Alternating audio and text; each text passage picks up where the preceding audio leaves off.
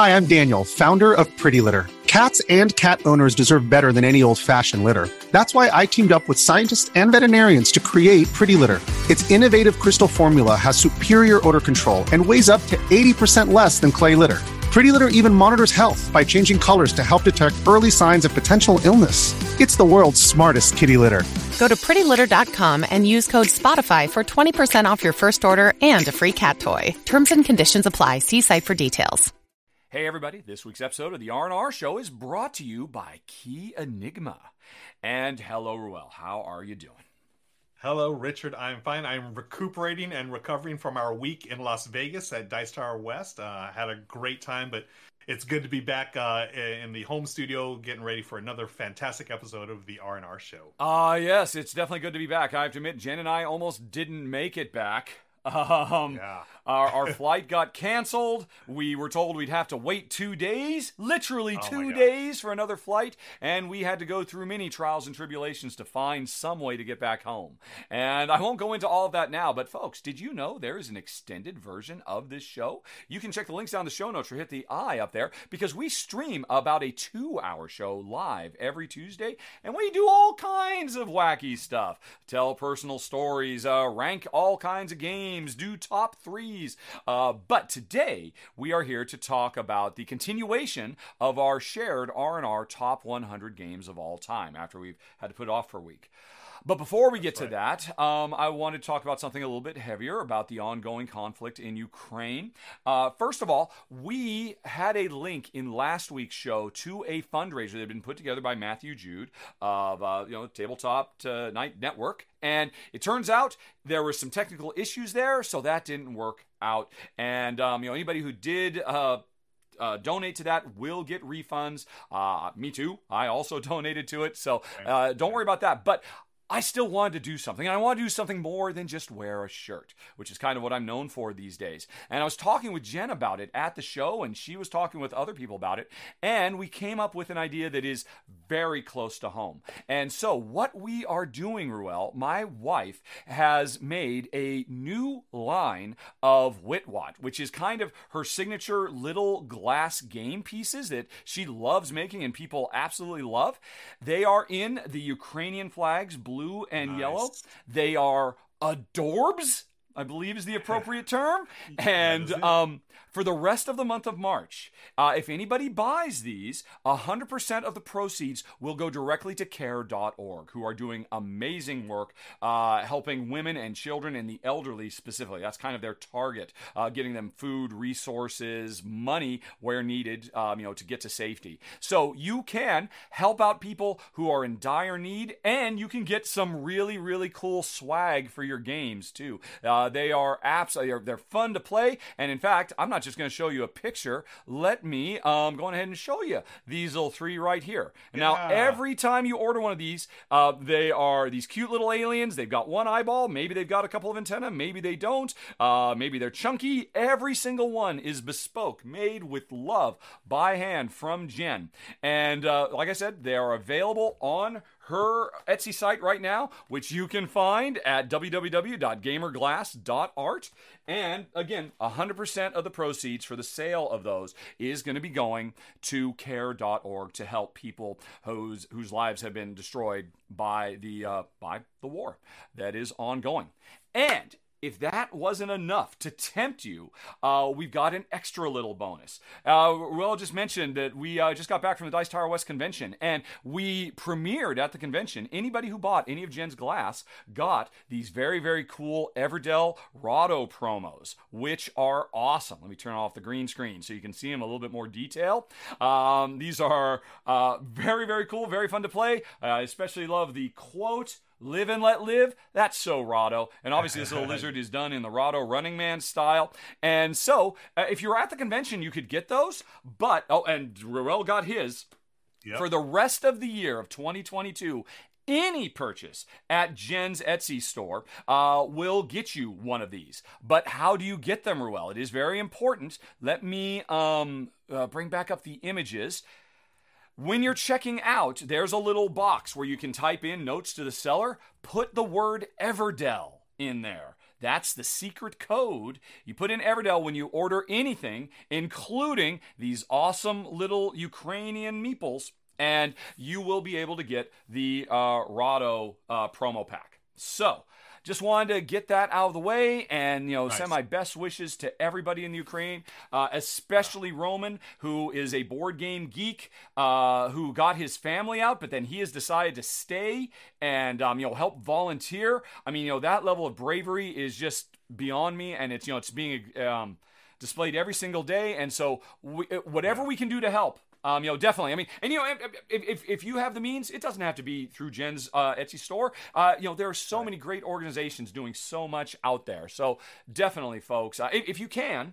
I mean, I understand not everybody can. We're all in this together. And hey, you know what? While we're at it, totally coincidentally, let's not forget there are plenty of other hotspots around the world too, where people need our help. So that's right. Yeah. Okay. So, friends, if you have the means and are able to, we would appreciate it.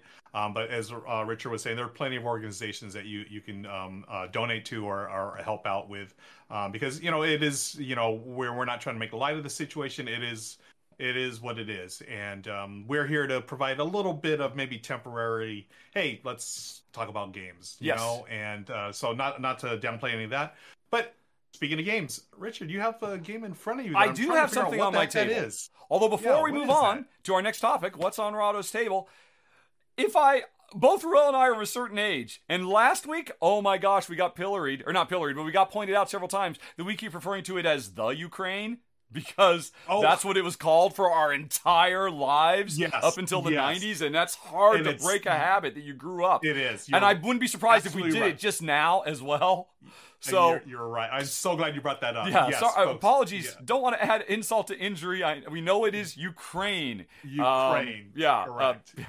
Okay. Thank you for bringing that up. Yeah, we grew up hearing the term in one sense, but we know things have evolved and changed. So yes, we want to shout out, send everyone, just our apologies for that. But we shall move on. We shall move forward now. Let's talk about what the heck is in front of you. Let's talk about some games. Although this, I'll be honest, this is a tricky one to talk about. This is the Key Enigma series, and they've actually got a new box set of escape room in a box adventures that are on Kickstarter right now. But they actually sent me a few of their earlier ones, and these things are so big and so cool. But the problem is, if I open this box, I can open the box and stop. If this one is all about, it's set in our modern day world, there are hackers running amok, and it's our job, by solving lots of puzzles, to save the world from this. But, it comes, it tells you, do not open, do not look what's underneath. You open this up, you right off the bat get a little intro, a letter saying, why did you get this in the mail? Because the interesting thing about the Key Enigma series that is really attractive to me, because I'll be honest, we played a lot of escape rooms at home, and we kind of gotten burned out, but when I saw these, they were very attractive because of their use of technology. The first thing you do after checking out, these cool little cipher cards, which if you played escape rooms, these are going to be interesting, but they also send you to a web page. And when you log into that web page, the whole point of the Key Enigma series, the Key Enigma series is this makes you feel more like these are real adventures that are happening in the real world right now that you've been wrapped up in. You are just somebody living in your home who has an internet connection, a smartphone, a computer, and you got this in the mail, and you read this mysterious message, and eventually you follow the website. And I don't want to go too deep in the website because I don't want to spoil stuff, but let me see, I did queue up. You very quickly come to what looks like, a completely functioning, news page with this article about, basically it's an offshoot of the Panama Papers. Anybody remembers that from a few years ago? And it turns out the Panama Paper scandal was not what we thought it was, folks. There was a lot more going on. And you start digging around here, and it looks like a regular website. You can actually go read about the advertisers for it. And and follow all kinds of stuff there, but there are clues hidden, and this is just the beginning. This game is still predominantly all about the cool physical puzzles here. Now, eventually what happens is you start getting more packages in the mail. This was the first package. When the game eventually tells you, as you figure out the puzzles, you said, hey, somebody just sent me this through DDL. And there's stuff in here, well, big stuff, heavy stuff. Or somebody sent me something through Key X. And so the whole point of this is to make it feel like this, you're not role-playing something. You're you in the real world trying to solve this. And you get all these mysterious things that are sent to you in the mail. Now, I don't want to open these. I don't want to spoil them. You can actually go to their webpage. They've got some really nice splash pages. It shows, there's the kind of, 3D glasses. There's, red lights, all kinds of neat, fun stuff. But their first one they ever did, I've got 3. The Calling Card, which is a murder mystery. This one, which is a, hackers are taking over the world. What's really going on game. Their first one was a horror escape room game. It's a little bit less ambitious. And when you open it, you just get everything right away. So I don't feel so bad about, showing that, hey, you get maps.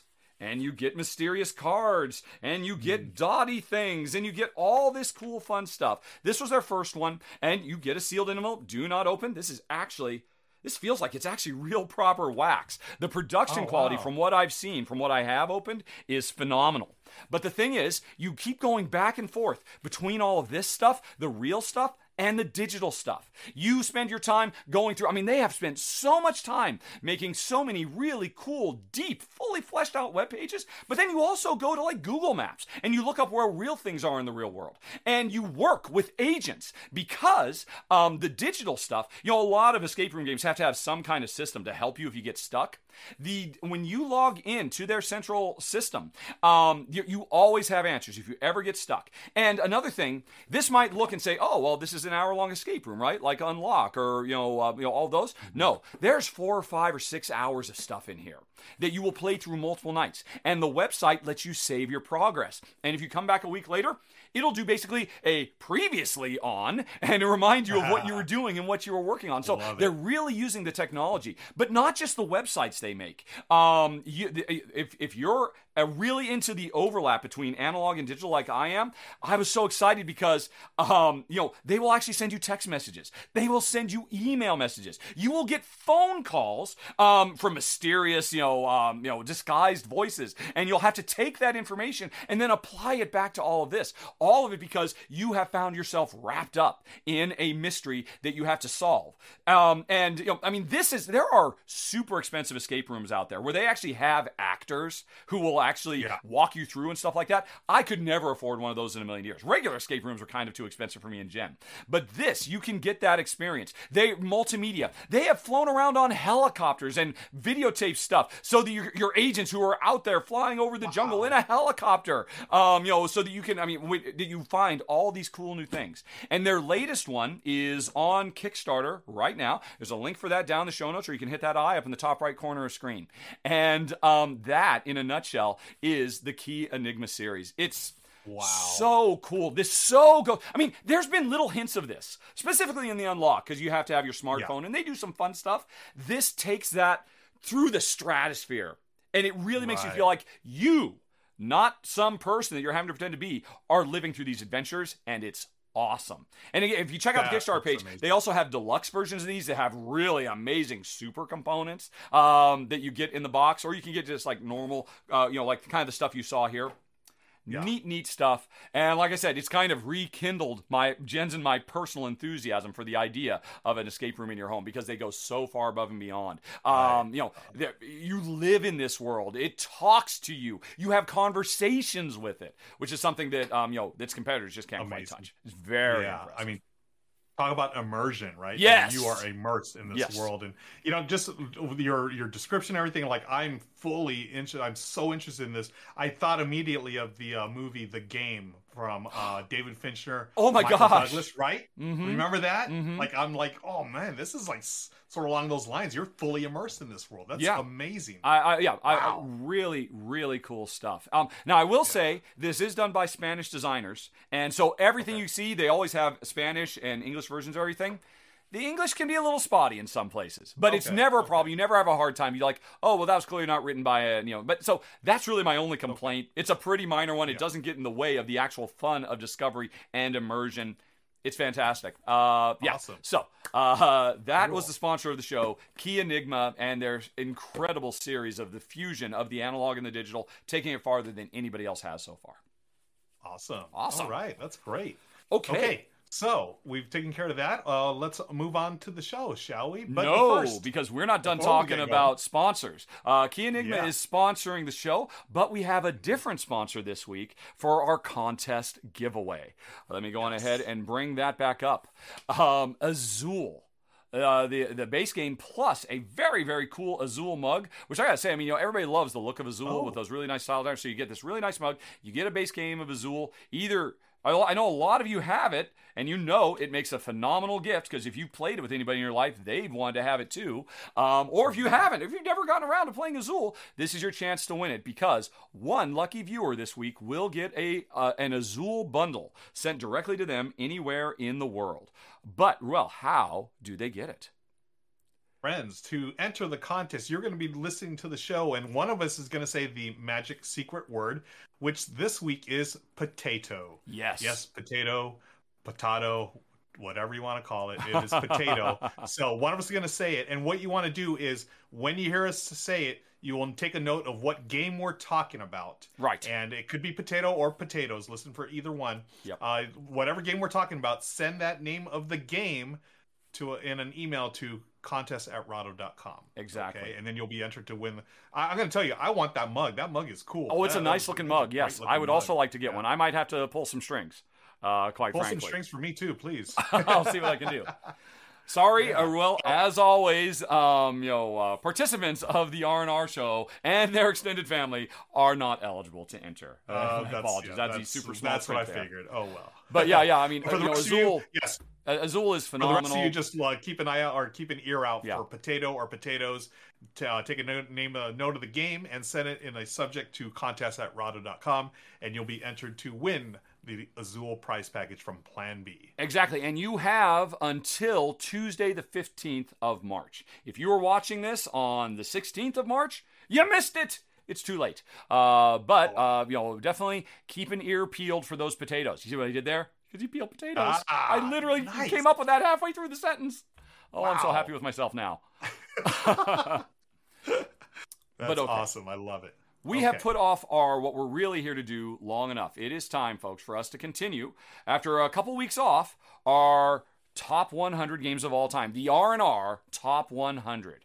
And when last we left our heroes, we had done numbers 100 through 81, right? Because we've done 2 weeks. So now it's 80 to 71. Are you ready, Ruel? Are you good to go? Have you? Did you have any hard times? Or, of course, I mean, actually, we've already done this. We actually came up with our list like a month and a half ago. It's easy peasy. It's smooth sailing. Now we just got to talk about the games. Just got to talk about them, yeah. So let's start off with our number 80 on our list is Raiders of the North Sea from Shem Phillips. Okay. Yes. Yep. This is a worker placement game set in the North Sea, Vikings, and loading up your Viking ship to go out and take over some villages and get goods and gold and all kinds of goodies. This one was surprising to me only because I've talked about this before. I didn't think my wife Michelle would like it. She really enjoyed Stone Age. That is a gateway worker placement game, and I feel like this is a gateway, just a little bit more than Stone Age though. Almost a gateway plus. But I didn't think she'd like the theme. She actually enjoyed it. It was fun. As you can see there in the video, you're taking a worker, placing it on a spot, doing the action. But what's really clever is you're going to take a worker off a different space and take that action as well. So it's a really neat, puzzle of trying to time yourself to do get the actions you want. And then when you eventually have enough resources, you're going to be able to send your ships over across the sea to go attack and fight and do the Viking things. But it never feels mean or anything like that. I mean, you're just gathering resources and stuff. You'll see, as you can see there in the video as well, that they did this video a while ago. Look at this table. Oh my gosh, this is a very old prototype of the game. Yeah. Oh, okay. I love it. And you can see all the different cards. You can do things where you can take the immediate action, or you can do ongoing stuff and add them to your crew.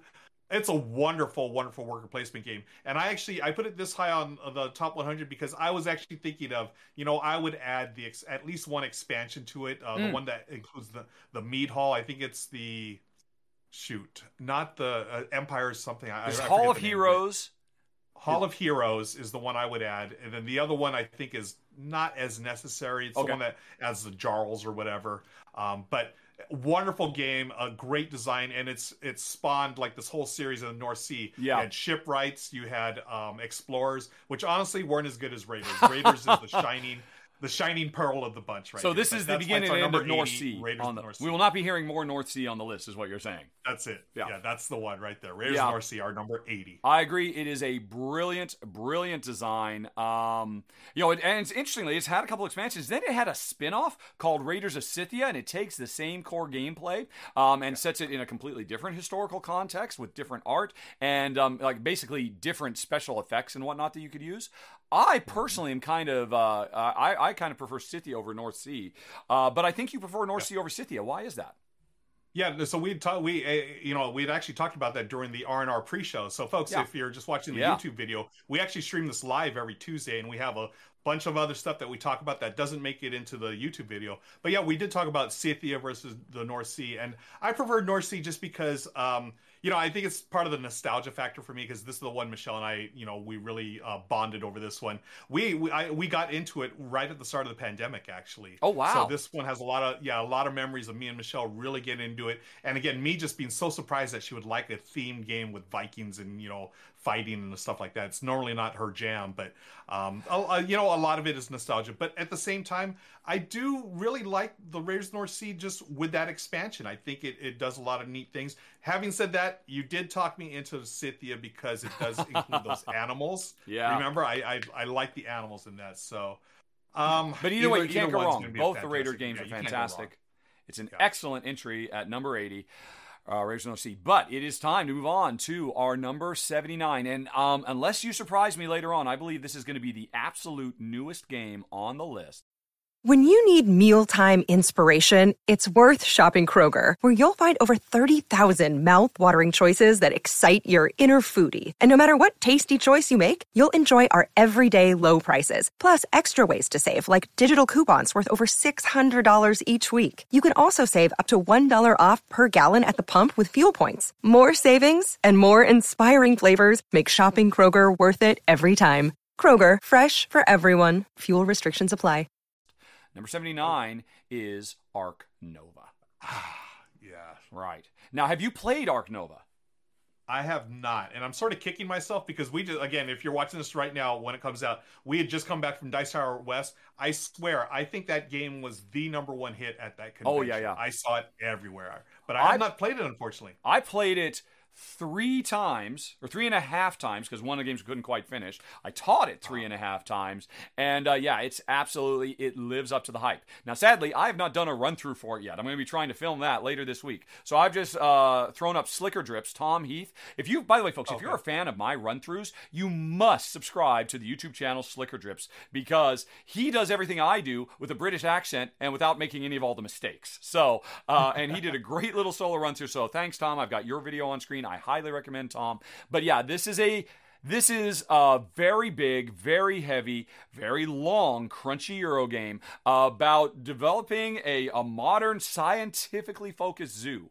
And the interesting thing about this to me, more than anything else, there's a lot of cool ideas, but I really love that you have an equal amount of focus on just trying to make an appealing zoo that will attract people through the door so you can raise funds. But really what you want those funds to go into are conservancy actions, because we have 2 different victory point tracks. And it's one which is the money we're making, or the appeal of the populace, and the other one, how much good are we doing for these animals? And we could do things in this game like release animals to the wild, do all kinds of studies, and scientific breakthroughs for them. And this really exemplifies the best of what humanity can have in terms of a harmonious, relationship with these animals. I mean, growing up as a kid, zoos were kind of sketchy, at least, the ones I went to in the 70s. But these days, they are peopled by incredibly passionate animal lovers who try to make the habitats perfect for them. And you spend a large amount of time making these gigantic habitats so the animals can roam and, and live quality lives while still raising money to save all the animals who are still out there in the wild. And I love the story of this game, that you really get to focus on both of those things. They're both hard to do. And the way you do it is through even though this is a very big, heavy, complex game, the mechanism for selecting your actions, you have 5 cards in front of you. They are in slots numbered 1 through 5. If a card is in number 3, that means you can do a level 3 version of it. If it's in number 5, you can do a super powerful level 5 version of it. If I take the level 5 build action to make a really big enclosure for animals, I could make a size 5 enclosure for really big cats or something like that. But then it slides all the way down to the 1, making everything else better. And now I'm probably not going to build again for a while because it's been, knocked down to being really, really weak. And so managing that queue of actions that you can do in this game is just so rich and compelling. I mean, this game, it's interesting. Like I said, I played it 3.5 times at Dice Tower West, and every time I was able to teach this game, every time I taught it, I was able to teach it in get people up and running in under 15 minutes. And that is not the case for a game like this because it's so incredibly intuitive. There's a lot of icons, but they're all put in the exactly right place so you can kind of build your knowledge of this game as you go. Everybody, when we got home from the show, the first thing my wife, she heard so many people talking about it. She said, "You've got that, right? We're playing that this afternoon." Even though we were exhausted from our red-eye flight, we played it immediately. And, right after the bit, her first game, of course, she beat me 20-6, which, of course, is amazing. But it's testament to just how easy it is to pick up and play this game, and yet it's big and long and rich. Now, this could have ranked even higher for me. This could have made it into maybe my top 20 of all time, except for 2 things. It's still amazing. It's still one of the 10 best games of the year. It's still in our top 100 of all time combined. But you have to know going in, this is a long game. Even if you get good at this game, this is an hour per player. And so it is an hour per player that zips by. I mean, it's just, it's one of those things where time just melts away. You're so engaged every step. And turns are quick. It comes back to you pretty quickly, usually. Sometimes players have really big super mega turns, but most of the time it cycles quickly. My other thing is, for such a long game, there can be a little bit of luck involved. And that's kind of keeping it down for me a little bit because there are a lot of things the game does to allow you as a player to control that luck if you invest in certain things. But there might be players who say, you know what, I'm not going to invest in any of that luck mitigation stuff. I'm just going to hope for the best and draw blind because there's a deck of 50 bajillion cards in this game and they interact in thousands of different ways. And there's cards that are on display, but you have to make investments to be able to grab those cards. Whereas somebody can just draw blind. And you know what? If they win because they draw blind a lot, they don't make those investments, but they always get lucky and get what they want, that's going to happen. And so that just takes a little bit of the shine off for me. Not enough that I'm not keeping this game. Not enough that it's not one of my 10 best games of the year. Not enough that it's not in my top 100 games of all time. But, man, it could have been one of the greatest of all greats. But and for some people, you just know going in, hey, there's a little bit of luck. Going in, you're going to be in that seat for a long time. But I guarantee, if you like heavy, crunchy Euros that are incredibly smooth and elegant and easy to play and just have great power curves, you're probably going to really enjoy Ark Nova. Yeah, it's on my list to play. All my friends that have played it, they've said 2 things. Number 1, you see a lot of negative scores. And yes, my first game, I believe I scored -2. My second game, I scored 14. My third game, I scored 6. Nice. Yeah. So negative scores. And the other thing I hear is a lot of them are saying this is going to replace Terraforming Mars for them, which I thought was interesting. Yes. You know what? In one of the games I played and we were, it's impossible not to make comparisons between this and, Terraforming Mars. There's a lot of the same way. I mean, you're selecting cards, you're playing them. There's not as much engine building in this game. Most cards you play are just one and done. There are some things, so it feels different there. But honestly, at the end of the day, there's no getting around it. This feels like a Terraforming Mars where everybody has their own little private Mars they're working on. Nice. And I mean that in the best possible way. The game is fantastic. Now, one thing is, a big step up for me for Terraforming Mars is we didn't stick with Terraforming Mars in part because of the attack cards. This game can have really vicious attack cards, and there's a bunch of them in the deck. The interesting thing, though, is every vicious attack card that steals from each other or puts them in vices and all kinds of stuff, they have an alternate action you can do on the bottom of the card. So if all the players agree, hey, let's just play nice. Let's just do those alternate nice actions for ourselves. Rather than really nasty, I will pound you into the dirt. So if you want to have that really rock'em sock'em, okay, who's doing best? Oh, yeah, you're literally poisoned now. And until we can have a break, you're going to be poisoned for the next 3 rounds. Enjoy bleeding all your cards. Then you can have that experience. Or if you don't want to, you can say, oh, yeah, I could have poisoned you, but you know what? I'm just going to give myself an extra $10 instead. Yeah. Okay. Love it. That's Love cool. everything about it, except for those little provisos that keep it from being even higher. Arc Nova. Yeah. Arc Nova. Okay, great. Number 78. Let's move on. I'm going to stick to the animal park theme here. Our number 78 is Baron Park. Yes, there you go. You know, Michelle and I, we love our polyomino games, and this is one of our favorites. Baron Park from a master design, Phil Walker Harding. We love all of his games. There's a Baron Park run through right there. You see the polyominoes. You're building a park full of bears. And it's super friendly. It's super cute. And you're taking the polyominoes, placing them, and you're trying to fill up each of your little tiles there. And when you do, then you can unlock some other tiles.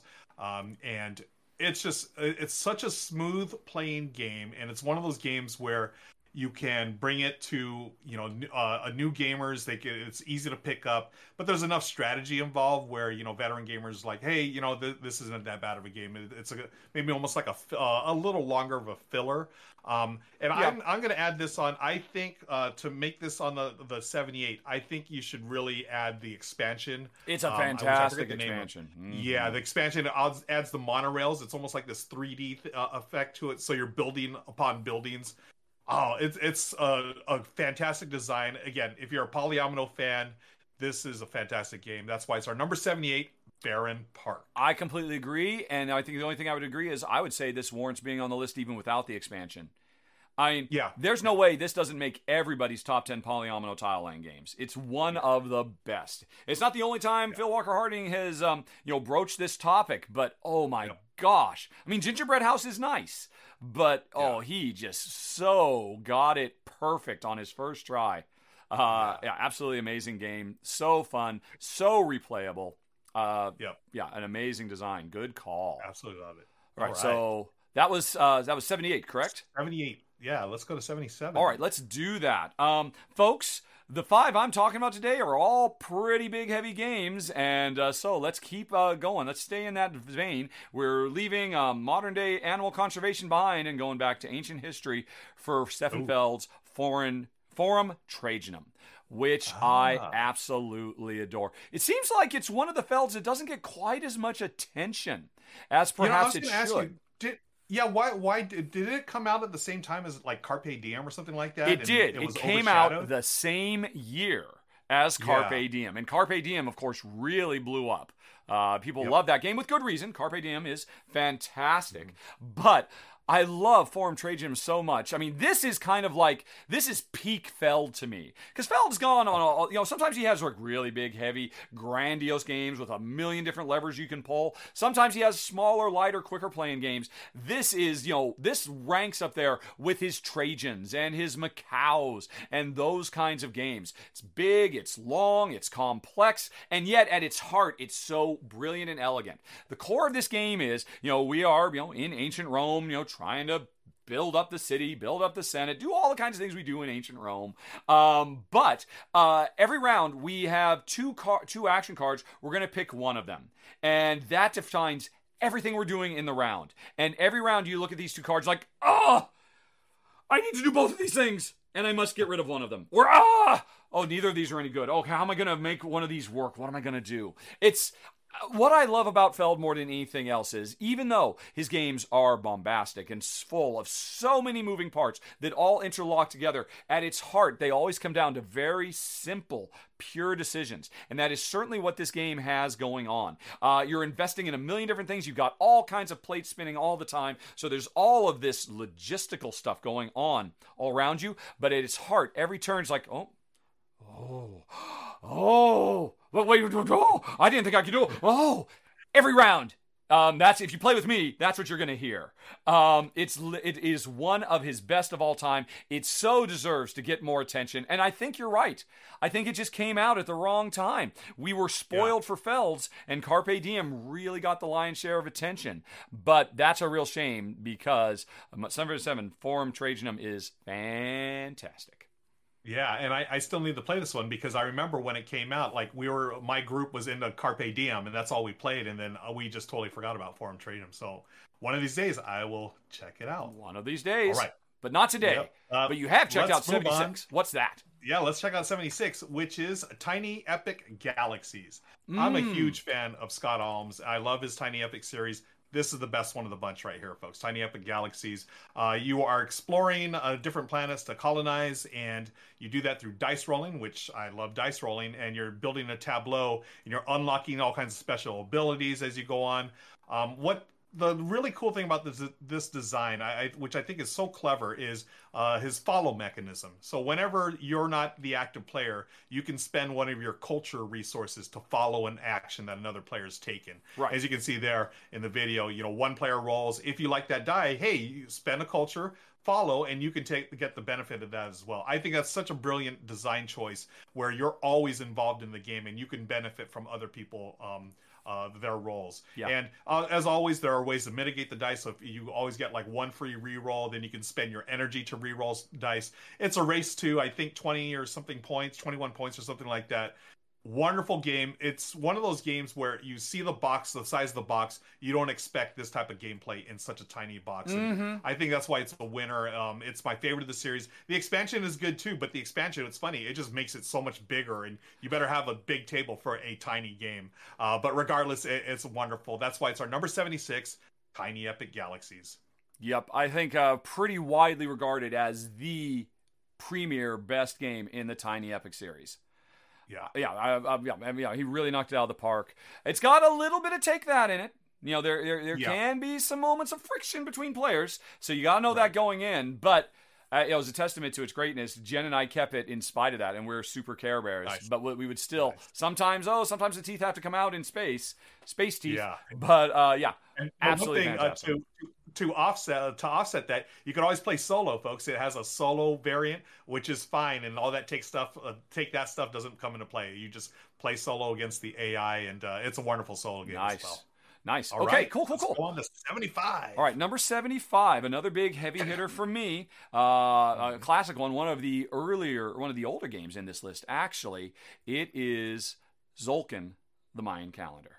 Oh my goodness. Yes. This game, when it first came out, people were actually fairly quick to dismiss it. Oh, that's the one with the gears, right? That's just a gimmick. Who cares? It's just but it's like it's so integral to the game because what Tzolk'in the Mayan calendar does, which basically retells the early life of Mayan civilization and whatnot, is it really focuses on the passage of time, which of course is something those ancient South American civilizations were known for, all their scientific breakthroughs with tracking the moon and the stars and all of that. So I always really kind of appreciate that. But the way time is tracked is at the end of every round, this central wheel is going to get rotated. That is interlocked with 1, 2, 3, 4, 5 other wheels. And so all these wheels will rotate simultaneously, and that represents another year passing in the development of your society. And the thing is, this is a worker placement game, and we put our workers on these wheels. And once we put them on there, we have a tough decision to make. How many rounds am I going to keep those workers on those wheels as they slowly move to better and more powerful actions? Because sometimes I need some corn right now. But if I can just wait 2 more rounds, he'll get past the corn. I'll be able to get corn and lumber, or I'll be able to do a wild card action. But I need that corn right now. Okay, I'll leave him there. I'll leave him there for 2 more years as the wheel slowly turns, and I'll try to figure something else to do.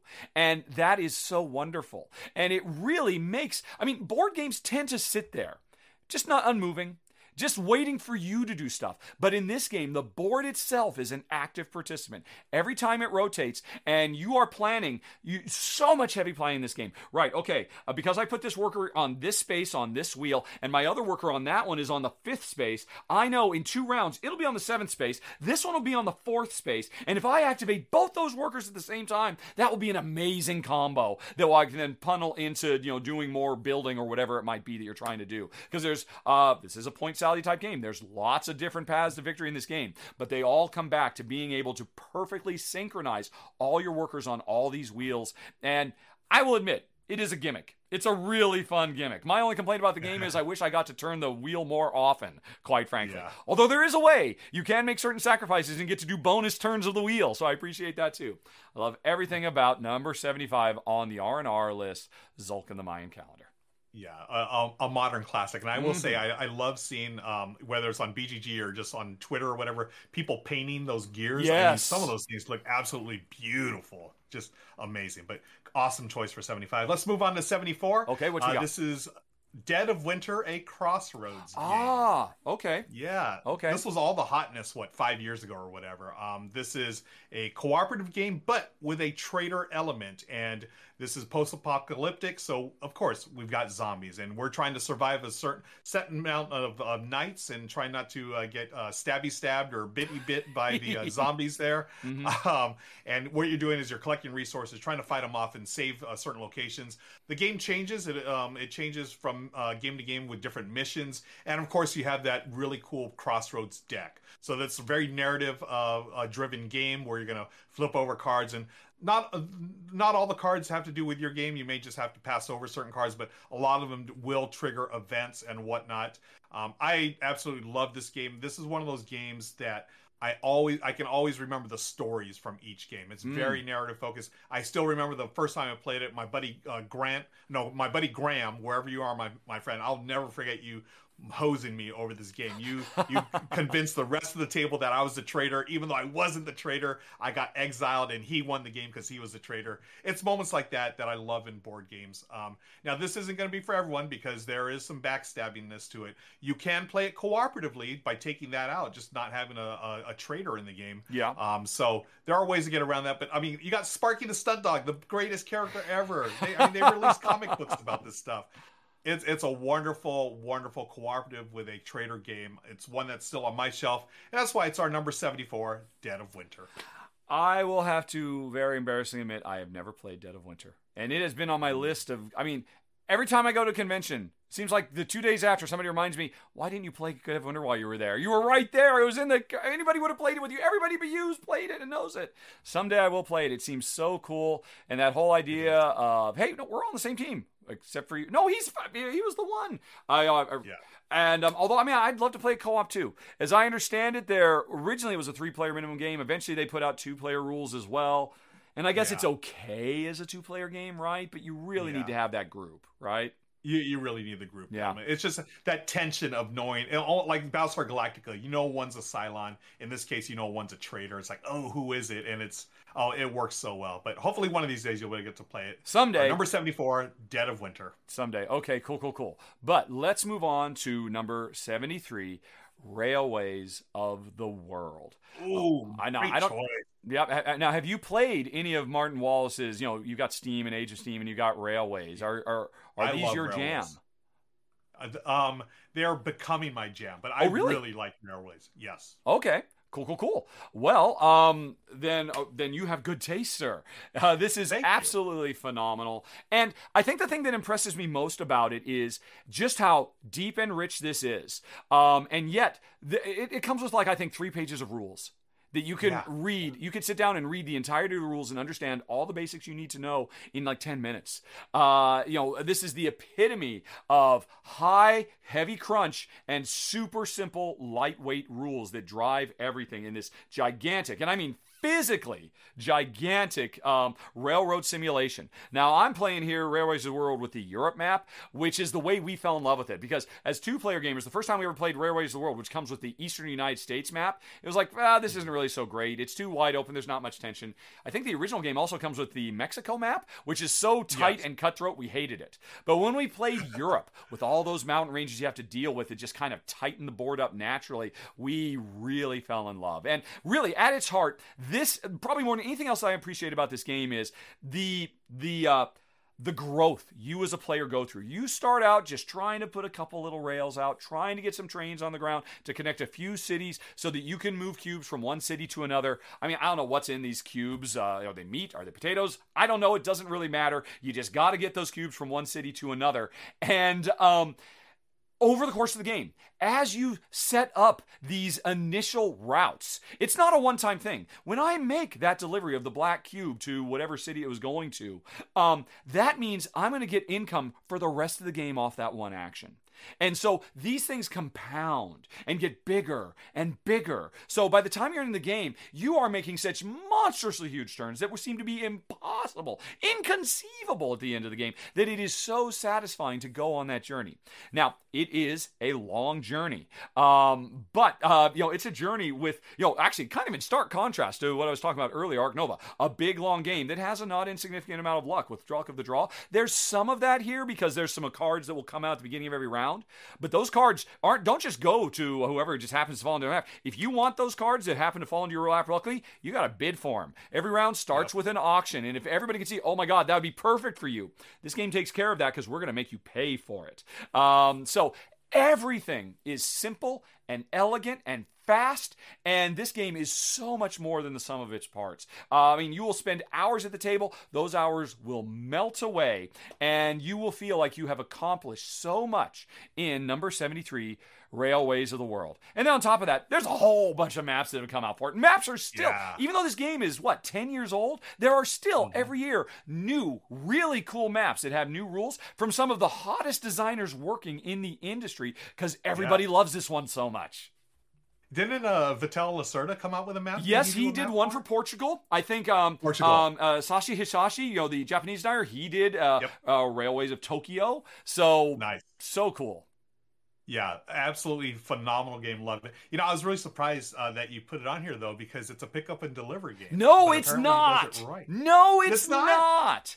At no point do I ever have to take a cube, put it on my little train, and then spend the next 3 turns slowly moving it around the board until it can go somewhere. I never deliver anything in this game. All I do is facilitate these cities being able to ship their own stuff. Because once the track is there, once the trains are there, those cubes just teleport around. Because that's not my job.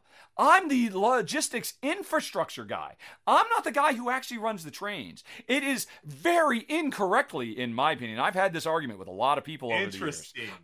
Maybe it might be an argument somewhere down the road I think on our extended version of the show. That's interesting, because I always thought of it as a pick up and delivery game. But if you're right, if you're just building the infrastructure and they magically teleport, maybe you're right. We'll have to do an R&R argument one of these days on that. I look forward to it. And I will crush you. Just like I crushed Jason Levine of the Dice Tower when he and I had this argument. Nice. All right. Great choice for 73. Let's move on to 72. This is the Quest for El Dorado. I had to come back to The Good Doctor because I am a huge Knizia fan, and this may not be the last game that we see on this list from Reiner Knizia. I believe this is our second. I put Raw on in a previous episode. So he's showing up. He's making a good presentation so far. Yeah, and he will definitely make another. Spoiler alert: he will make another appearance or two coming up. But this one is his take on deck building. He took deck building, a very simple mechanism, and fused it with a race game. Yes. And what you're doing is you're sort of like Indiana Jones, trying to race to the temple, try to beat everyone else there, and you're doing that through the use of deck building. You have a standard deck of cards. You will play, you draw a few and then play a few as you can, and you're going to buy cards to improve your deck. Some will give you currency, some will give you movement, and so forth. Some have special abilities. It's a wonderful game. If you're any kind of fan of deck building and or racing game, this is one of the best racing games out there, honestly. And the fact that they do it with deck building, I just think that was a genius move. It replays well because you can have different maps and all the ways the different cards come out. My only complaint, I do have a complaint about this game. Mm-hmm. Surprisingly enough, the size of the cards. Why do we have to go with these tiny cards for this? That is a really good point. That never occurred to me. There's no reason for building cards. What is? I don't get that. But that's my only complaint. But The Good Doctor, he is a genius. And that's why it's our number 72, The Quest for El Dorado. Yeah, and well deserved. This is such a phenomenal race/deck building, and it was the first time Reiner Knizia had ever done a deck builder. And he just knocked it out of the park. Just so much fun. I am so happy to see that one on the list. One of my favorite race games of all time. Definitely. Agreed. Good call. Good call. Thanks, sir. But we're almost done, and I've got one more big, heavy beast to talk to you folks today. It's number 71 on the list, Blackout Hong Kong. We just had a Reiner Knizia. He's old guard, one of the greatest designers of all time. That's an interesting. Is the greatest designer of all time? I don't know. He might be the most prolific, right? That's certainly an interesting argument to have too. I would be down for that debate. Yeah. But so out with the old, in with the new, I say. Let's talk about Blackout Hong Kong from design superstar Alexander Pfister. I love everything Alex does. There are always, he does little tiny, quick, fast games, but he also does these big, bombastic, heavy Euro, economic goods, manipulation, logistics challenges too. I love this game because of the story. Even though this is a competitive game, modern-day Hong Kong has been plunged into a blackout. And what is the story here? Who are we? We are not members of the government. We are not, people fleeing for our lives. We're just regular citizens who have decided we have to go out into the night and try to help people and try to save people and organize rescue crews to rebuild infrastructure, get people the supplies they need. And I've always loved that story. It's so beautiful. And, to kind of call back to the beginning of the show when I was talking about Roman in Ukraine, he could have gotten out with his family, but he didn't. He stayed. He stayed to help his fellow people. That's what you do in this game. This game allows you to be, the hero that we would all wish we could be in real life, and that some people are being forced to be right now. But the gameplay itself is absolutely stellar. It actually borrows the kind. What would you call it? It's kind of hard to say. It's a very interesting take on deck building, where you play cards and you put them into multiple discard queues, and you won't get those cards back out of that queue until a certain time has passed, or certain events and all that. He did it originally in Mombasa. It was pretty cool there, but he tweaked it in such ways that I think made it so much more interesting and compelling here. There's a lot of really interesting, tough planning, and then also I just love how really thematically grounded the game is. The way the different resources can be transported around the city differently depending on whether it's food or water. We are trying to help get the lights back on, and so different sectors of the city will become available. It's got a rondel, one of my favorite mechanisms of all time, and this is a rondel with dice on it that's making a constantly evolving rondel. And then if all that weren't enough, and it is, this is a phenomenal game, one of Pfister's best as far as I'm concerned, it also includes a little mini narrative story campaign that you can play through, where every chapter, is the blackout lasts night after night after night. More new special rules get added to the game, so you've got that to play through as well. Not necessary. The game would have been great even without it, but I love it even more because it actually tells an ongoing story that you can get involved with over, I think it's like 5 chapters long. It's a pretty short one. It's there. If you don't like it, don't worry about it. But yeah, I love this one. It's not my favorite Pfister, but it is one of them. I don't want to spoil future stuff on the list, but yeah, it is absolutely fantastic. I love everything about this game, Blackout Hong Kong. Yeah, I was going to say, I don't think we've heard the last of Alexander Pfister or Reiner Knizia on this list. I think that is correct. Looking forward to seeing what other games are on there. All right, we did it. We're up to number 70, which will be next time. Wow, we've been doing this every couple, so we do 10 per week. Wow, we still got a ways to go. We got a ways to go. We're going to be doing this, if I recall correctly, till sometime in June. So, nice. Get comfortable, folks. We will be back next week with continuing. Next week we'll be doing our our number 70 to 69. 70. And I can't wait. We're 61, and I can't wait to see what Will comes up with. We each have our 50, and so far, I can't disagree with any of your choices. You have knocked it out of the park, sir. Yeah, you've been rocking it as well. And all right. Now, the important thing is, folks, did you hear one of us say the word potato or potatoes? Mm-hmm.